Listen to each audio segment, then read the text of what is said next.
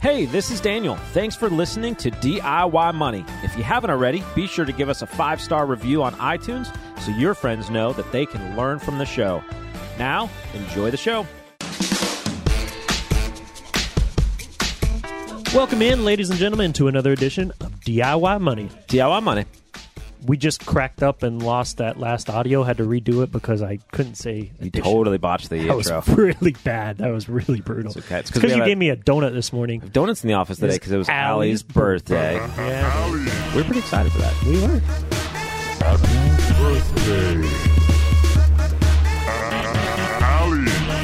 What kind of donut did you have?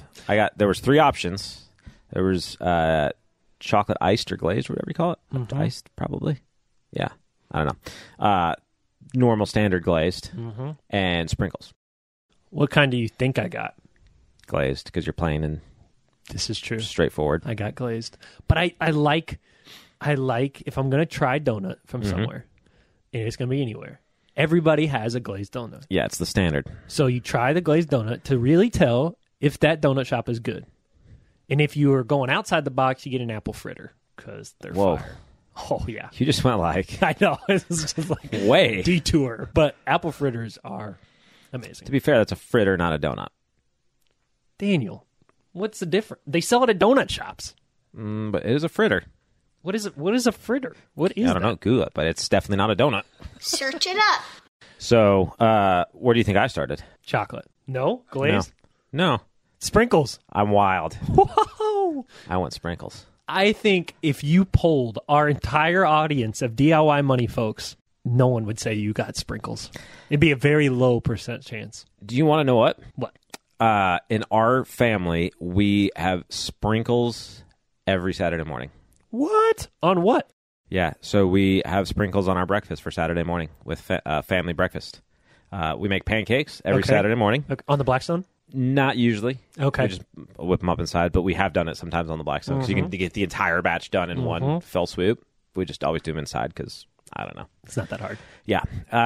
And then, I don't know, a long while back, we just started we were just so jazzed that it was weekend and family time and all that we were like, let's put sprinkles on pancakes.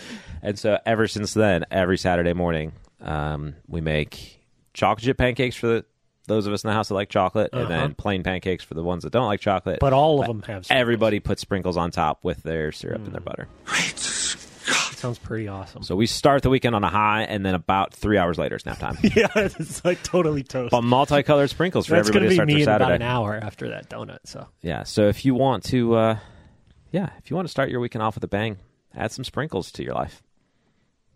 words to live by. Fire. So Let's get to our question. Wow.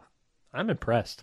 All right, Nick, what do you got? Hi, DIY Money guys. This is Nick from Tampa. I love the show and thanks for all the great information. After listening to a recent Junior episode, it got me thinking that while my 2 kids under 2 may not be ready to learn about finances, I should start saving for their futures. Assuming the grandparents are contributing to 529 plans on their behalf, where else can I invest money for them? I have heard you mention custodial investment accounts, but after looking into that, there seem to be multiple types such as UTMA and UGMA. Is one better than another? Are there also any other accounts that I'm not considering? Thanks again. What do you think, Daniel? Yeah, so this is an astute question. Very astute. Because, to be frank, most people just ignore those acronyms. Yeah, absolutely. Just like I open a custodial account. It's a custodial account, and it has this funny gibberish At the end of the name, and they just particularly ignore it. So, very astute observation that there are, in fact, 2 types of accounts. Very astute. For most people, they will probably run into a UGMA, which in sort of finance lingo is typically referred to as an UGMA. If you just pronounce UGMA together, right? UGMA. And then every now and then you'll also see a UTMA, which is affectionately referred to as an UTMA. So, for what it's worth, if you hear those weird gibberishy words thrown around in the finance speak, that's kind of what they're referring to. For most situations and most purposes, there's not going to be a huge functional difference between these, though there is a nuanced difference between them that is important to understand. because for most people, they're opening up a custodial account to dump cash and or investments in. And both of these types of accounts can facilitate that. A UGMA is really designed for that. A UTMA allows you to also put in things like property, more tangible assets. So things like autos, jewelry, art, precious metals, things like that. So if you wanted to like put the deed of your house or your car into the custodial account, then you would have to have a UTMA custodial account to do that. Not a lot of situations in most financial plans as we're running those for people where that becomes a main driver issue. Also, you need to understand the nuances of that in your particular state. So that's something worth looking at. However, if you're just getting a UGMA for the purpose of doing cash and, or actually either of those, really for the purpose of doing cash and stocks, bonds, things like that, then for most purposes, they're going to operate effectively similarly. So I wouldn't worry too much about that if that's your particular goal. Now, in our family, we don't utilize these custodial accounts at the moment. And the main reason for that is if you've listened to a few episodes, we've brought it up a couple times throughout the podcast. So if you've binged, you've probably already heard this. If you've not binged, what are you waiting for? According to Logan, there's no good sports going on this time of year. Yeah, podcast time. According to me, you're going to be really busy next month. You'll have to listen to the previous episode to understand what we're talking about. But let's assume that you're not going to spend your entire July watching people in France. You can go back and binge, but we'll just break it down for you here. For a custodial account, the minor gets possession and ownership of whatever assets are in that particular account. When they reach the age of majority, we'll consider that 18 for this episode's purposes. And so let's assume that they turn 18. Now that entire account is theirs. The bank or the brokerage that it's at is going to basically let them know your name gets taken off of the account. Their name stays on the account. It becomes their own individual account. You cannot call up and request assets be distributed or managed in any specific way. They now become the absolute complete owner, beneficiary of the account. So, if they want to take a gap year and go to Thailand or Europe or something and spend the entire contents of that account on like App Store, iPhone stuff, and or, Mai Tais on the beach, it's totally theirs to do. They have full access to it. Hopefully you've parented them in such a way that, they're going to utilize that responsibly and so forth. But at that point, it's really theirs. And there's no way particularly around that. So what are the other options? Well, in our family, my wife and I invest in just a joint account in our name. And it's a specific segregated joint account, so separate from our other investments. And we invest in that one, knowing full well that that's intended for the kids' benefit. And so throughout their lives, we will utilize that for them. That could be for college.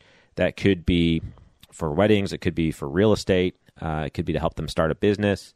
But it could be in a multitude of ways. And then we will work through the nuances of sort of tax law on gifting and things like that as it comes. So we're not overly worried about that.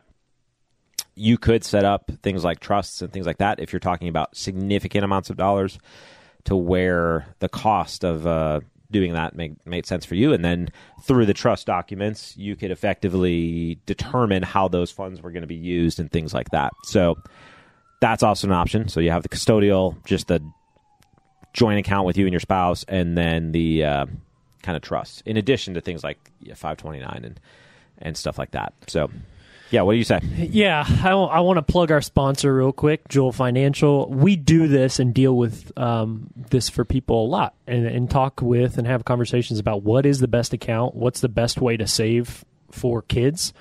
It's a huge part of a lot of people's financial plan, but we make sure we factor that in and talk about the different avenues, because you could want to put it in just a joint account.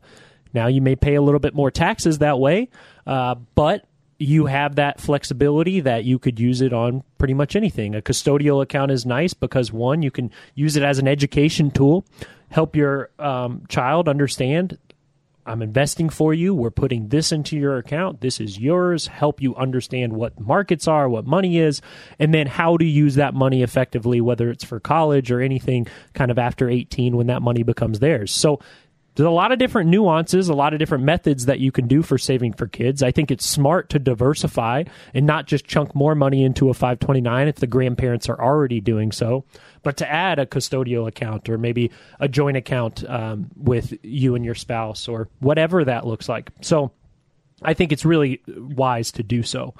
But as far as UGMA versus UTMA, very, very similar. Obviously, you could do some more research depending on what you want to put in those. And then I would use it for that education tool. If you're going to have a custodial account, even if you have something else, but utilize it so that at 18, the child has a good understanding of what the money is for, what the purpose of it is, and how to use it responsibly. We're going to French Polynesia. We are flying into Tahiti. Yeah, I think we will eventually have custodial accounts for our kids. However, I believe what we will probably do is have them utilize the custodial account for the savings part of their allowance. Gotcha. So they'll contribute a portion to savings out of what they receive in allowance, and then we'll teach them investing through that. So it won't have like loads and loads and loads of money.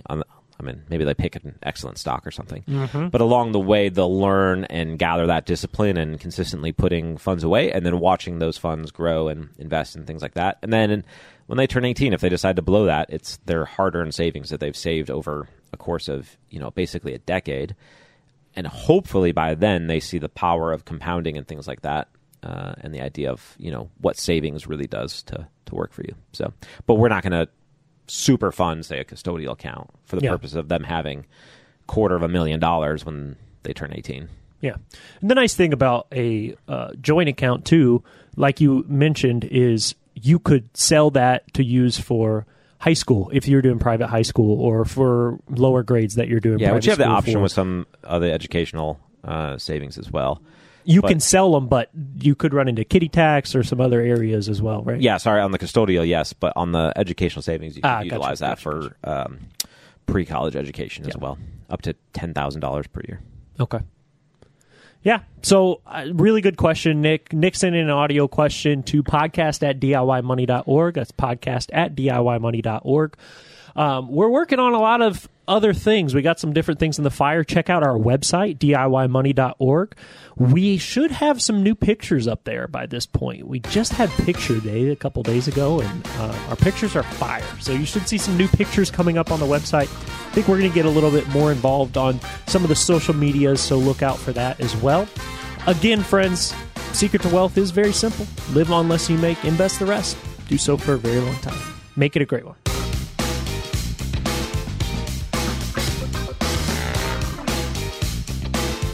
Thanks for listening to this episode of the show. If you want your question aired on the show, be sure to send that to us, and you'll get a $25 Amazon gift card. This show is for entertainment and educational purposes only and is not intended as personal financial advice. Before making any financial decision, please do your homework and consult a financial advisor as needed.